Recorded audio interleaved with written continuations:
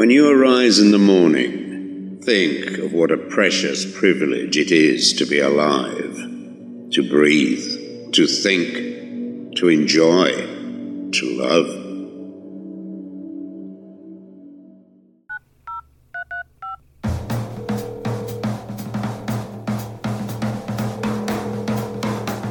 This is Bumping Into, where we have interesting conversations with people from all walks of life.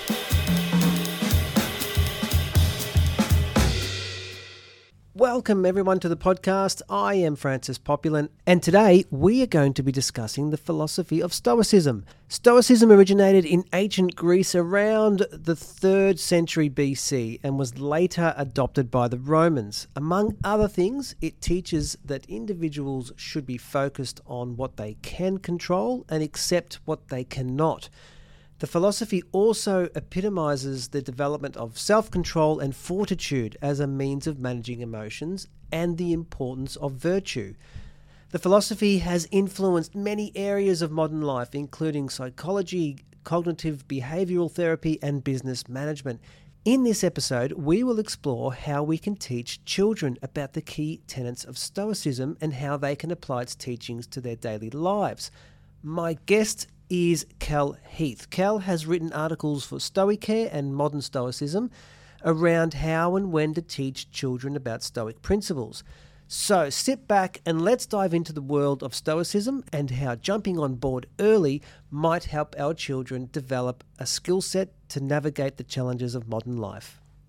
Hi. Thank you very much for agreeing to come on to the podcast. That's no problem. It's a pleasure. So I would like to, as a starting point, because I discovered you obviously through the blog that you had written, which I think it's appeared in quite a few places, hasn't it? Like where I found it was on the Modern Stoicism site. Yeah, so I've written articles for Modern Stoicism and Stoic Care. So the article that we connected was the Stoic Care article on teaching Stoicism to your children. How and when was that appropriate? If we go back prior to that point, I want to go back pre-2018 because that was the period in your life where you decided to take a pause on your career. Yeah, that's right. Yeah. So what was it that you would, if you could explain, I guess, what you were doing in the lead up? You know, obviously I'm guessing you would have been a busy mum and a professional as well, trying to cram everything into the smallest amount of hours every day. So what were you doing and what led up to that mindset? Right. So I'd been working for about 15 years in scientific research. And my husband and I had pursued quite exciting careers that took us to lots of interesting places. And life was hectic, but we thrived on that. And then children came along, and at the same time, my parents fell ill. And I think this is a story that's common, really, across the world, isn't it? We suddenly find ourselves where life is squeezing us and priorities change, and you didn't foresee it. So I suddenly found myself trying to juggle a career, 2 young children, and aging parents. And just started to feel, see the warning signs of burnout. So you then decided to stop work to focus on looking after your parents and also spending more time, I guess, with your own kids as well. Yeah, that's right. I was very driven as a professional. So when I had the children, it took me by surprise, really, because I'd assumed I would just return to work, put them in childcare, and, carry on the conveyor belt to success, as I called it. And something changed in me, not so much when they were very young, because, they went to nursery and that was all fine. It was really when they started primary school and they started to be able to speak better and explain to me how they felt and how they wanted mummy around. And I just really struggled with sending them to school or putting them in after school and going to work. I just wanted to be there for them. And yes, I was also doing a lot of driving. I'm about 200 miles away from my parents. Um, Yeah, that's so a lot. yeah, the pressure was all on, and I just decided to pause the career and focus on family and caregiving. And so at that point, this is where I suppose part of the article that you wrote is you then develop that fear of people asking, what do you do? Which is pretty much the next thing they say after, nice to meet you. Yeah, it's interesting. It is the first thing we ask people, isn't it, after their name? Yeah. And I'm sure it's just an ice-breaking question, but it's just interesting that we choose that question as a way of sort of gauging where someone sits in society. And it suddenly became the question that you dread, because you think, well, I don't do anything. In fact, you're so busy. When you're a caregiver, I'm sure, anyone who's got children or aging parents, which is almost everyone, knows you just think, I am so busy, and yet I don't seem to have anything at the end of the day to show for it, Yeah. which is the wrong way of thinking, but that is the way we're conditioned to think because we're so conditioned to put our values up or measure our success on career outputs and the material possessions that career outputs allow Yeah. us to accumulate.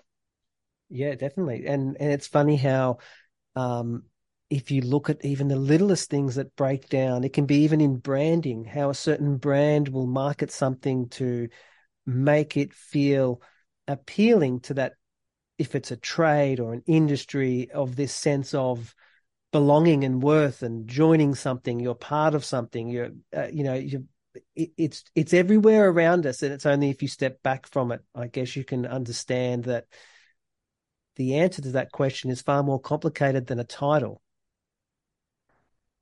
Yeah, I mean, we're conditioned from a really young age to think that we're heading for success, which it has. Yeah, you're right. The promotional material of anything. It has Yeah. smiling people, smiling families, um, and it's very difficult to unlearn what you've learned for all of those years about where success is. Yeah. Yeah. 100% it is. And um success can be and I suppose an undervalued portion of success is maybe the difference that you make rather than the title you have or the car or what that brought you. And that probably doesn't get a lot of credit. That's right. So I think when I was writing the articles and reflecting on why we measure success in this way, um, I think from a young age, you're asked, what do you want to be when you grow up? You're never asked, who do you want to be when you grow up? And that is the question we should be asking children because, especially now with longer life expectancy. Okay, so we're all going to have probably several career changes. I've had at least three already. So asking a young person, what do you want to be, is it's kind of restricting their view and their potential and their options. It's who do you want to be? You want to be able to deal with the challenges that life's going to send your way. You want to continue learning throughout your life to be flexible enough to take career changes or career Yeah. breaks. Now it's perfectly acceptable to have a career break at any age and to work until any age. Yeah. So what you do is it's such a tiny portion of who you are, but Yeah. it becomes everything. And I think for me as um, a woman who went to school, college, university, started to go up that career ladder, it like what I did and the job title, it became everything that I was with very little room for all of the stuff that I should have been focusing on. And isn't that funny that if you don't teach your kids or even mention it to them, that the first stuff that you were just talking about there, those principles of understanding things before deciding what you want to become, is so much more important, because you're raising someone in a world, and effectively it's like year 12 is a ticking time bomb. That's, well, when you get to here, you better know that it's either to this path or to that path or here, because you're expected to come off the conveyor belt of high school and jump onto the next one. And it's interesting that how can you make such a big decision? But that raises the importance of teaching the fundamental mindset at the start. And if you can have those basic principles, then that's going to make this transition and decision easier no matter when and where it happens. You're absolutely right. I feel I need to protect my children a little bit from that constant pressure that, so in the UK it's GCSEs and then A levels, and then you would go on to do a degree if you wanted to go into higher education. And it is that pressure that you've got to be hitting those targets at those ages. And that's the thing I think we really need to do away with. So I try and tell my children, there's plenty of time. You've got a long life. My children are probably going to spend at least 60 or 70 years working. You don't need to know what you need to be in 10 years' time when you have 60 years ahead of you. But it is something that you do have to push back against that pressure, because the pressure comes from all of the external world. Yeah. And it takes strength really to say, no, actually, I'm not sure what I want to be yet. I know that I have instill good work ethics in them, but allow them time to work out. It's not really what you want to be, is it? It's what skills you want to use, and what makes you feel that you've got a sense of purpose. Investing in your relationships with people as well. I mean, everything's an investment, isn't it? So you invest in yourself when you educate yourself, but you also need to invest in all of the other things that bring you joy in life, which is relationships. The importance of, I suppose, giving kids the tools to deal with those obstacles and external pressures and expectations and perceived pressures, because that's really what a lot of it is it's the weight that you feel, whether or not it's there or not. By default, we are programmed to feel those expectations and weights. And that's where stoicism and stoic principles can come into that. And that's a period where, because I sort of resonated with a line that you said, that when you discovered the Stoic philosophies, as you were listening to a podcast, and it just struck a chord with you, and you wondered if other people remember when they heard or gelled with those principles. So for you, how did that come about? How did you then jump on to the Stoic philosophy? Oh, right. So perhaps we should just go over what the Stoic philosophy is. Yeah. First. So Stoicism has its origins in ancient Greece. It was founded in around 3 BC by Zeno of Citium. And Stoicism was practiced for around 500 years. We don't have many of the ancient texts still surviving. A lot were lost or destroyed. But the ones that do have been translated, and so we can really learn a lot about the sort of the teachings of these ancient philosophers. And Stoicism it's very simple. The core of it really is that in life there are things that you can control and things that you can't control. And once you really make peace with the things that you can't control and accept them, then you're almost freed from worrying about them. And we call the things that we can't control indifference. So they're things that we just let be. Now, the things that we can control are actually only the things we think and the way we act, which means that everything else in life is out of our control. So that includes your health, your wealth, your reputation, everything.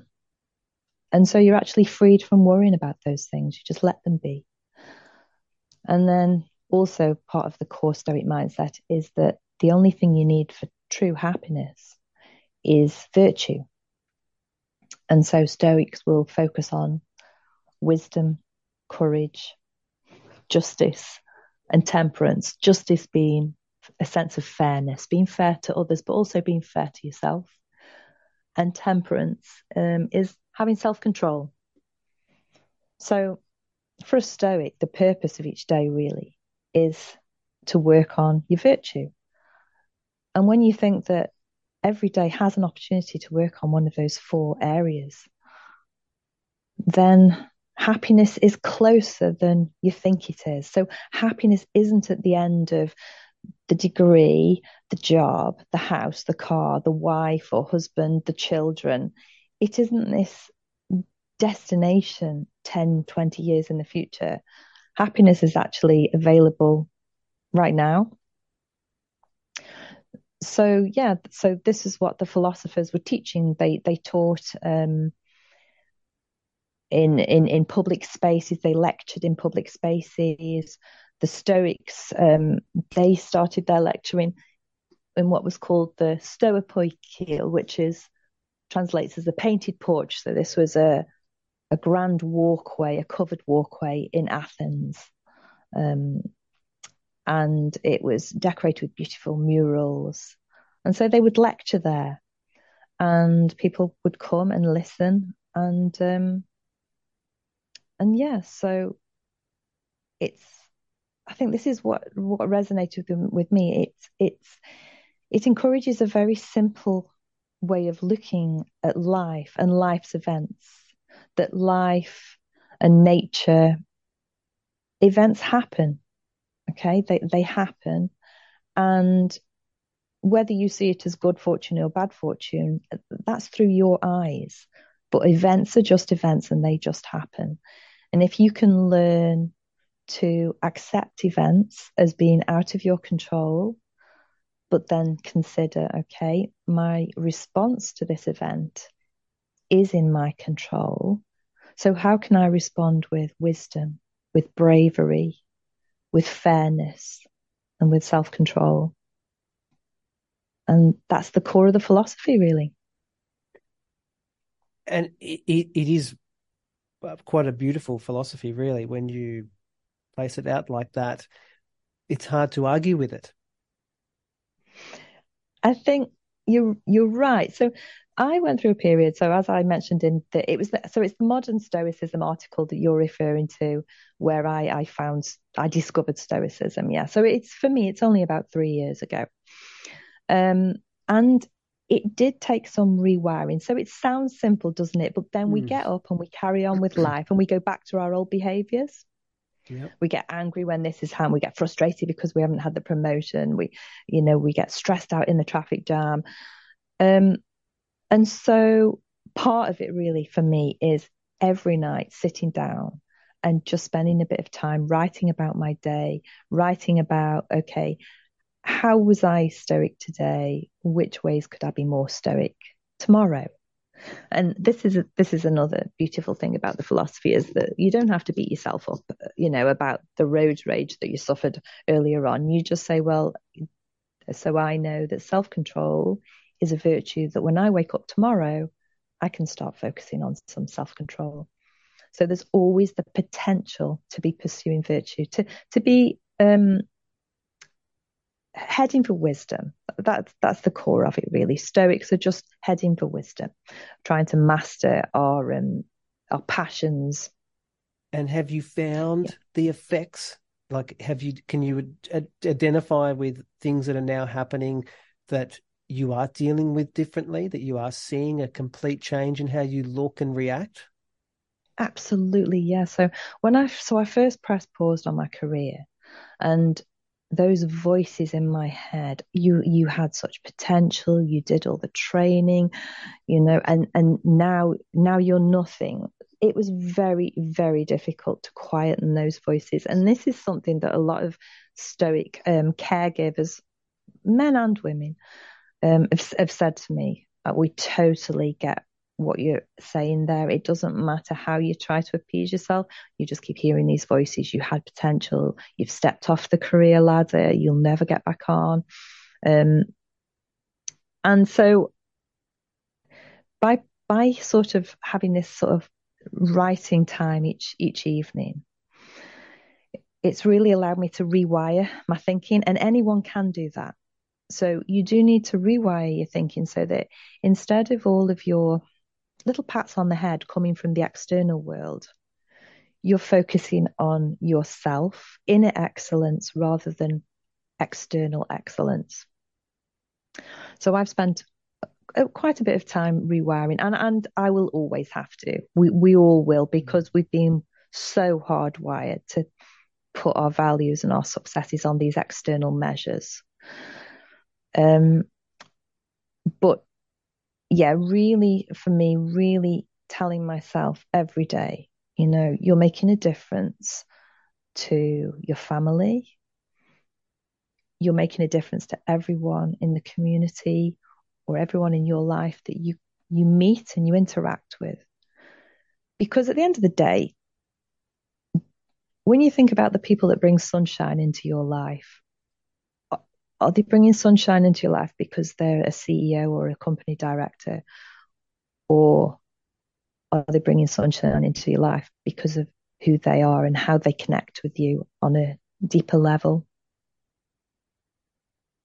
Yeah, and it's definitely going to be that. But we still chase the job titles, don't we? Yeah, most do, and I think most get caught up in that cycle of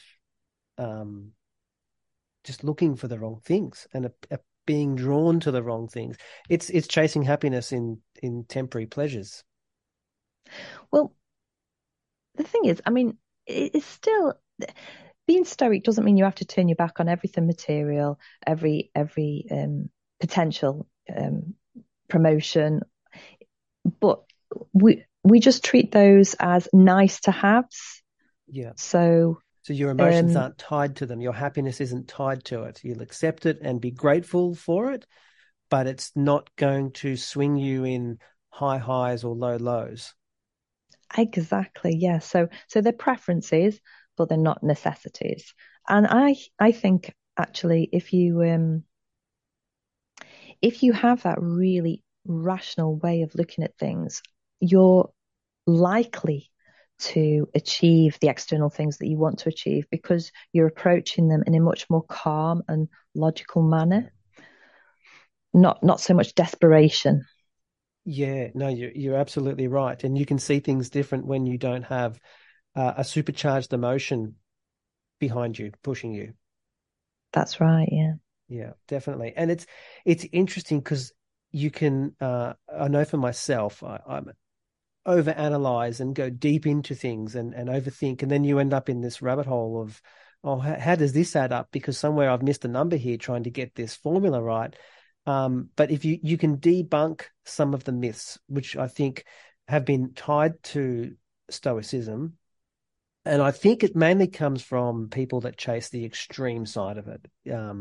Like all things, people play at the extremes and then it becomes something that's not actually was ever meant to be. And things like, well, people say you should be grateful, you should have gratitude. And then other people will say, well, that's an emotion and you shouldn't have that. And it's like, well, no. Again, I think we've gone to an extreme here, and then you'll see people say, "Well, you shouldn't be an overly happy, cheery type of person because that again is an emotion that you should keep in check." And it's like, I think there's balance to be had. You can debunk a lot of these things by stripping back and finding balance in the middle of that. You don't have to be miserable and dark to practice these values. You can have a laugh and be happy and enjoy all the good things in life, but your ultimate happiness and day-to-day mindset isn't tied to the outcomes of things you can't control. So I think there's a difference between the joy that that Stoics are pursuing, and the happiness, which is more like I've heard it described as a sort of junk food. Yeah. You might go out and have drinks and have a great time and be laughing a lot and feel happy, but it's quite a transient happiness. And you come down, and perhaps after that, you're thinking, okay, I spent too much money. I've got a sore head. Whereas the Stoic joy is more of a steadiness and a calmness. But there's absolutely nothing wrong at all with going out and having a jolly good laugh, and because then you're creating memories that you can savor in the future. But I think we probably just I think we're in this real culture of overthinking whether we should be happy all the time. Well, we do think we should be happy all the time, don't we? All the self-help books or everything that you read will be how to be happy. And I think we have to accept that sadness is part of life too. I mean, stuff happens, right? And it's Yeah. it's unrealistic to think that you're not going to have times that are incredibly challenging. They make you And appreciate the good times all that much more. that's right. And I think from my own perspective, I think before I found Stoicism, I was also reading all the happiness guides and feeling the pressure, like I should be happy. What's wrong with me? I've got 2 children and I've had a wonderful career and I'm not, and you feel like if you're not beaming every day when you jump out of bed, there's something wrong with you. So almost all of the self-help happiness material was making me feel worse about myself. I think if we all talk to each other, this is another thing. We don't talk to each other enough nowadays, do we? We're all so busy. Yeah. If we talk to each other, we'll be honest with each other and say, oh, you know what? I'm having a really tough time at the moment. And part of, pursuing wisdom is accepting that is life. Life is full of ups and downs, and we just need to learn to ride through it. Yeah. 100%. And how I'm interested because I've explored this myself. I've got 2 little kids as well. And how did you go about it? What did you take? What aspects did you start? How did that whole process of trying to get your kids to understand and interested in this, was there an event that instigated it all, or how did that all sort of come together? Right. So my mum had passed away when my children were really young, and that left me really quite anxious about what values should I try to pass on to my children. I mean, it was irrational now, but I just really felt a sense of sort of, I have to do this as soon as possible, but what do I do? How do I do it? This was before I found Stoicism, actually. My mum passed away about 6 years ago. And then when I discovered Stoicism, it was a case of, well, the texts they're complex, so you couldn't really give a Stoic book to a child. No. So I was sort of really experimenting with how could I explain the virtues to them, and they were going through a bit of a tricky time at school. They were just, I think we all do in primary school, don't we? They were just not really loving school. And so I started where we were just having a bit of a cuddle in my bed at night when after the lights had gone out. And I started explaining to them the core principles of Stoicism. So we talk about, let's talk about what's in our control and let's talk about what we can't control about our day. And they just seemed to relish that conversation. I thought that they would not be interested at all. They're 9 and 10, but they were so eager. So we would start to go over, okay, what happened today then that you couldn't control? Okay, so this friend did this. Somebody said this to me. That's okay. So that was out of your control. So did you give yourself some time to just settle down, let your feelings calm down? Right. And then your response to this now, this is in your control. So how did you respond? Were you brave? Were you fair in what you said back to the person? Did you feel like it was a kind and honest thing? And did you feel like you managed to stay controlled when you said it? And so we'll go on like this now. Each night we'll have this chat and we'll just really talk about the day. But because it always has that same, well, I refer to it as the algorithm, the stoic algorithm. Was it in your control? Was it out of your control? No, it was out of your control. Therefore, did you respond with bravery, with kindness, with fairness, with self-control? And that repetition, the children have just responded so well to it that they ask now each night at lights out, Mum, can we talk about stoicism tonight? And it's like we go over exactly the same conversation every day. And it's great. But I'd be really interested because I wrote the article putting that out there. So I'd be really interested to hear whether this works for other people or whether they have any other suggestions. Well, it's interesting because I struggled to find resources for kids, and I did find a couple of books that were written for kids to read, I guess, and they play out scenarios and it's how a kid is very shy and timid and gets bullied and then sort of gets told by his uncle of how you should react and deal with these things. And he turns in, his whole life turns around as a result of implementing those principles. But, at a kid level, a lot of it, I guess, has to do with removing the power of words.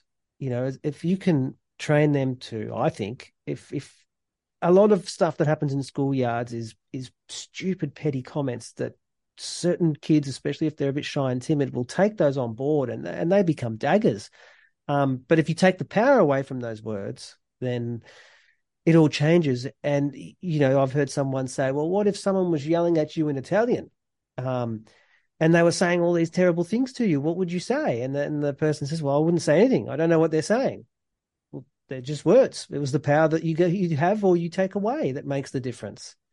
And I think that's probably something I've tried to really drum into my kids is you decide how you take on those words. It's not so much the value of anything else, but what you're giving the power of those words.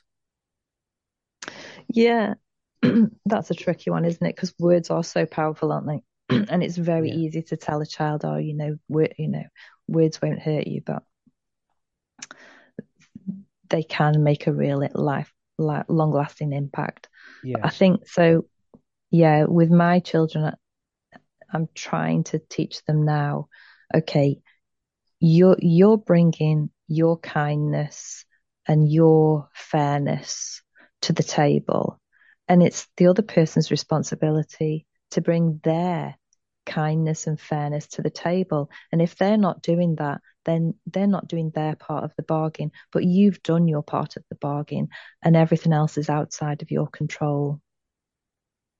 Yeah. And so it's just constantly, I'm always using that same framework of it's outside of your control. And also putting it, the bullying or the name calling, giving it back to the bully.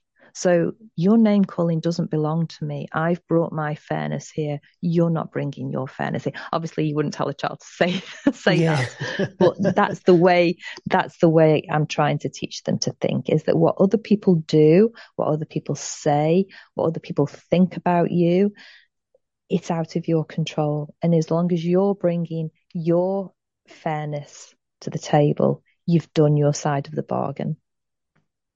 And I think the other thing too, I've tried to sort of pass on to them is that if you've done everything you can do, it might be studying for a test. If you've gone into combat and you've covered every base, you've done everything you could have done, there was nothing left that you could overturn and check, then you just have to walk away from that and say, I did everything I could do in this example, and I'm not going to beat myself up over the outcome because I don't feel I made any mistakes.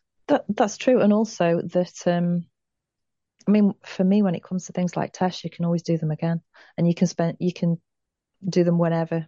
So I mean, I will still do GCSEs, or I'm a bit of a serial night classer.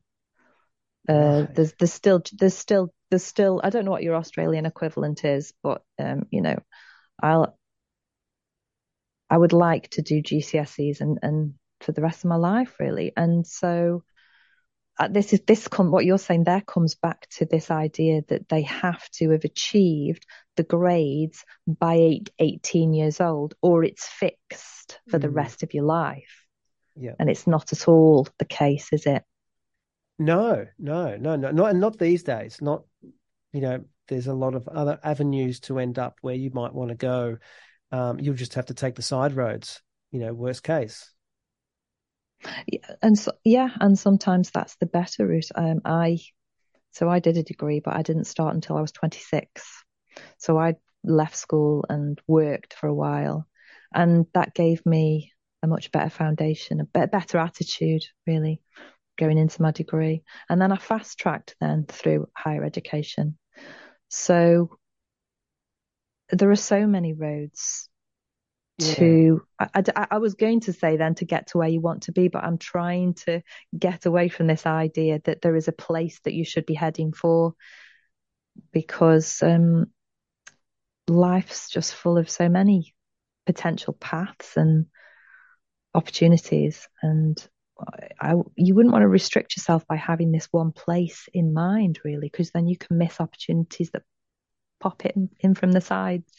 Yeah. And a lot of really happy stories end up from surprise opportunity that just happened, and That's it right. takes people on a path that they weren't expecting, and they've ultimately really happy.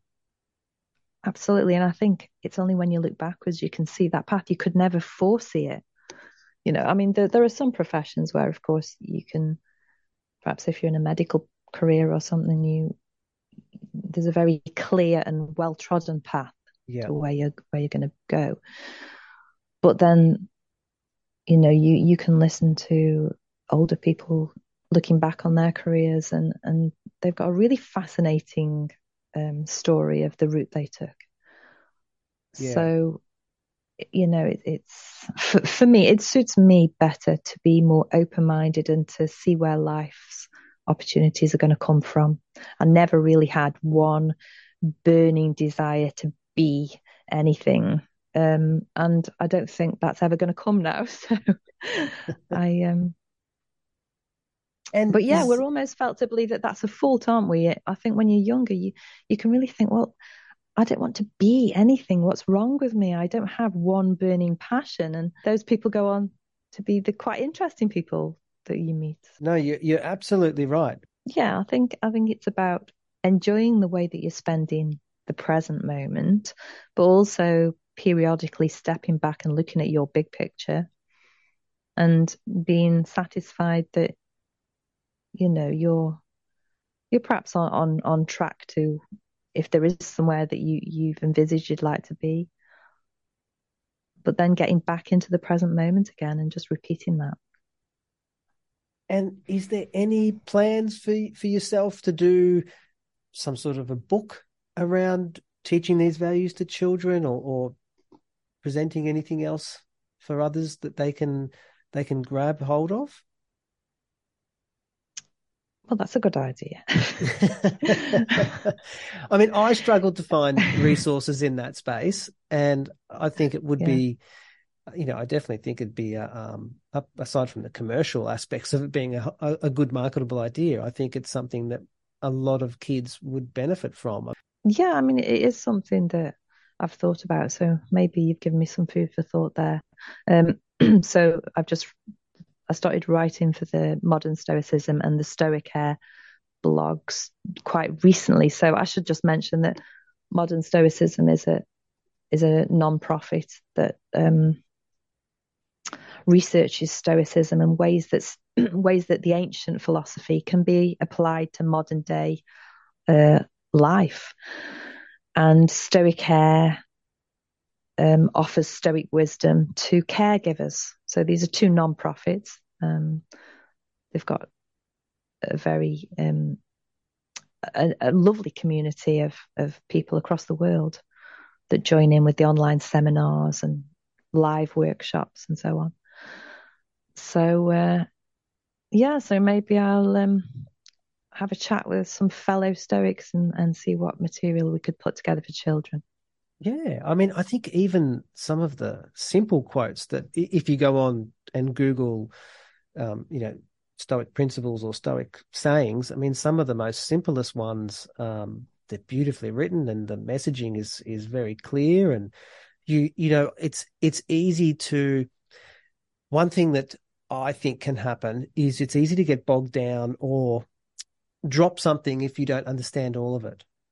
And I think that some of these quotes, especially if you're going to target them towards, under 18s, say, that even though they were written a long time ago, they still read exceptionally straightforward and clear. I mean, the Marcus Aurelius is a simple one. You have power over your mind, not the outside events. I mean, it's so simple. It's written very, very simple, and it instantly places a picture in your mind that you can take with you for the rest of the day. So obviously packaging that up for that market, I think would make a big difference to a lot of kids and parents. It would obviously give them another tool if they've got a kid that is a bit shy and reserved or struggling with anything.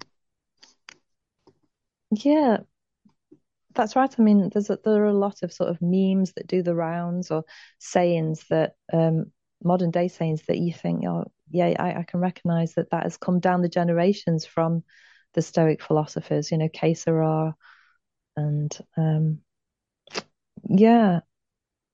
I'll take up your suggestion. Have to take that on board, yeah. And where can people go if they want to find out more? Any of your articles, or is there a direct point that is the best spot that they will appear at first? Okay, there's a real burgeoning Stoic movement, the modern Stoic movement. It started about 10 years ago. So, and it's quite exciting because you can see that so many people have been hungry for something like this, a framework of how to live a good life. So I think I would probably, I sort of started by looking at modernstoicism.com and stoicair.com, those two websites. Okay. But if you're on Facebook, then, I mean, we connected on the Brisbane Stoics, didn't we? We did, yeah, which is the other side of the world. Yeah. It is, but that's just because I join all the Stoic groups because I really like reading about what people are up to, and the Brisbane Stoics have meetings, I think in-person meetings, and I quite often think, oh, if I was in Australia, I'd be at those meetings. So we should give a shout out to those guys. And so you don't have that over there. They don't do those sort of catch-ups very much. Yeah, so we've got a London Stoics group, which I haven't been to in person yet. I've joined the online events, but I'm in Wales. I'm in South Wales. So I don't have anything currently in South Wales, although there is one of the other volunteer directors of Stoic Care is also based quite close to me. So we possibly will start chatting about setting up a Southwest UK Stoics community. But there are big Stoic communities in America, Spain, Stoa Madrid, do some fantastic meet for breakfast once a week and chat about the philosophy, and they go on walks together. And so it's just really nice to be able to spend time with like-minded people. And Yeah, big these people community. are finding each other, connecting globally, whether it's online or in person. So this is great. So there's, so you can have a look at on social media. I must be honest, I'm trying to use social media less nowadays and live in the real world and connect with people in real life. It's a necessary evil, isn't it? And if you can strip elements away of it and minimize what you're doing with it, it can be quite useful, but it's easy to let it consume you with rubbish and time wasting. That's right. So I only use Facebook. So after I pressed pause on the career and was feeling all the pressure of what am I actually deleted my LinkedIn account, which was a huge moment because you feel like even just your LinkedIn account is this physical entity that you've spent years building up and crafting, and it puts you out there and you can trumpet your accolades, and so I just thought this is just, it's owning me. Yeah. So I deleted it.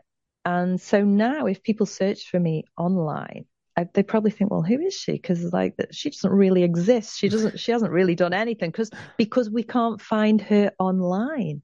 So you're quite suspicious of people if they don't have an online presence. Yeah, Which which is is often the wrong. best type of person you want to talk to. It's always the person at the back of Yeah. the room who's taking it all in, doesn't say anything unless they're directly asked. That is often the where you're going to get the best advice. Yeah, that's it. So I do use Facebook for connecting with the Stoic groups, but I have really curated my news feed so that I am not bombarded with irrelevant information or things that's going to distract me. So it's nice to go onto Facebook. There's the Daily Stoic as well. That's Ryan Holiday in America. He's a very popular Stoic. Yeah. He's got a big following in the States. So I'll follow Ryan, and so yeah, that's the Daily Stoic. And I follow all the Stoic groups around the world. And surely you must be Donald Robertson fan as well, being that you're Yeah, so Donald. close. Yeah, Yeah. yeah. So Donald Robertson, on Facebook, he goes under Marcus Aurelius. He's also got his own podcasts and blogs. So if you Google Donald Robertson, he's really been a pioneer in the modern Stoicism movement. And I very much enjoy reading and listening to his material because he really puts it across in modern day layman's terms. He does, yeah. And it doesn't feel commercialized in any way. It's just No. really well presented and balanced, and you can tell he's passionate about it, and he's very well spoken. He comes across like a warm person. There's a lot to like about listening to his work. Yeah. And Donald, I was listening to a podcast of his the other day, and he just this reiterated what you've just said. The interviewer asked him, who's the most stoic, celebrity or whatever that you've known, and Donald's reply was actually the most stoic people that I know are the people I've worked with in his capacity as a CBT counselor. Just people from the poorer regions. They may be recovering from drug addiction or alcoholism. And those are the ones that are showing the stoic qualities more than any celebrity he's ever met. So, That's interesting. And that that's a shows us, really good yeah. point that's really interesting because it's true when people in that position do turn their lives around, that is really displaying a lot of the stoic principles. Yeah, and just quietly going about their day. But then there's also people like Brittany Pollatt, who she's also a director of Stoic Care, and the Stoic Parents. So I also use the Stoic Parents Facebook group because that connects me with other caregivers. And then there's the texts actually. So my go-to text is Epictetus. So Okay. Epictetus was a Stoic philosopher around the first and second centuries AD. He was actually born into slavery, but he was released, and then he went on to found his own school of Stoic philosophy in Rome. And he didn't actually write himself, but one of his students. So these ancient philosophers would often, with the schools of philosophy, they would offer their services to perhaps the sons of the wealthy Romans or the wealthy Greeks. And Epictetus had one of these schools. And one of his students, a guy called Arian, it's his lecture notes. He captured Epictetus's lectures, and they are now a collection called the Discourses.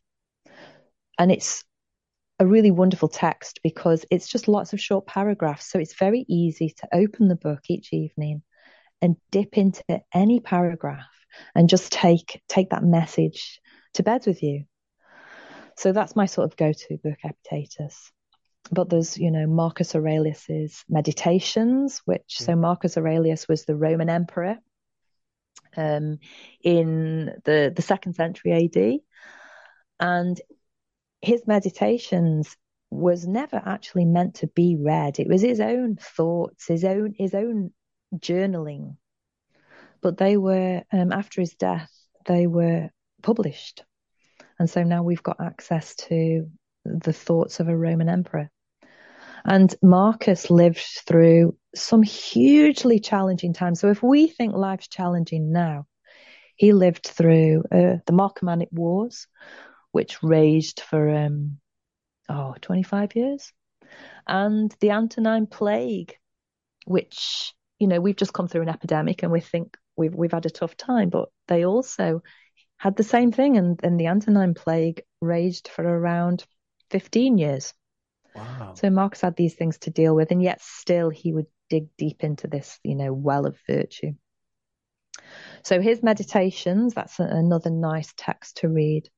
And then you've obviously got texts by, you've mentioned Donald Robertson, Brittany Polat.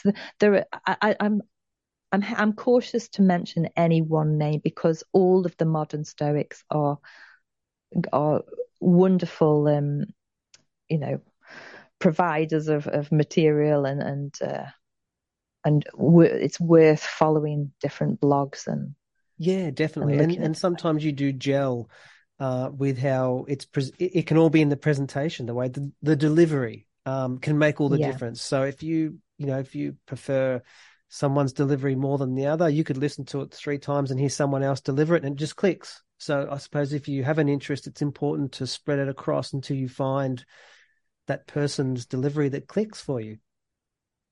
Yeah, that's it. Yeah, and whether you just prefer to read the sort of modern literature or you want to read the translations, and I think I still have a long way to go. There's a lot for me to still read because, as I say, I only discovered it 3 years ago. I like to flip between the two. It depends how I'm feeling on any evening, but I think it's setting up that regular evening practice. If you want to rewire your thinking so that you're focusing on your inner excellence rather than the outer world, you do need to have a regular evening ritual in place where you just spend a bit of time reflecting on your day, reflecting on the day to follow, and doing a little bit of reading. Well, what I will do is I will put couple of those links that you are affiliated with or you do work with. I'll put them up, so there'll be that on the page if people want to go there, and a couple of other links as well. So hopefully people check those pages, and in a short amount of time there might be a book announcement. Watch this space. Oh, well, that's very kind of you, and I'm very honoured that you invited me to talk. Thanks very much for sticking towards the end of the show. I hope you enjoyed it. As I did mention, there will be a page set up on the website, bumpinginto.com.au, where there will be a few links that if you are interested in going deeper on the topic, even if you're new to Stoicism, or you're looking to find Cal's blogs and articles, I will list as much as I can on that page. Head to the website, find the episode page, and it'll be down the bottom. There'll be a bunch of links. If you did like the episode, can you do me a favor and just share it? If there's anyone out there that you think would enjoy it or get any sort of gain from it, please do share it. I would love a 5-star review, which does help other people discover the podcast. But my primary concern is just to make sure that it's shared. I discovered Stoicism through a podcast by chance and ended up really falling in love with the practices of it and the theory behind the philosophy. And so if there's anyone else out there that this could spur an interest and be a starting point for them, that's really all I can hope for. If you enjoyed the show, by all means, feel free to subscribe. Every episode is different to the next, so there isn't a set format on this show. So you may or may not find other ones that you enjoy. The singular episode is pretty much the importance of what I'm trying to put together, rather than the collective of the brand of the show. So if you want to, you're more than welcome to subscribe, and that's the best way to keep up with updates and new episodes. If not, have a look around, see if there's something else you like. Once again, thank you for stopping. Thank you for making it to the end. I do appreciate your time and bringing this into your ears, whether that be in your car, your home, your office. You're spoiled for choice. There are so many podcasts and so many people trying to create content, so the listeners are spoiled for choice. And if you're listening to this, I really appreciate that you've taken the time to get to the end, and I hope you enjoyed it. I will speak to you on the next episode.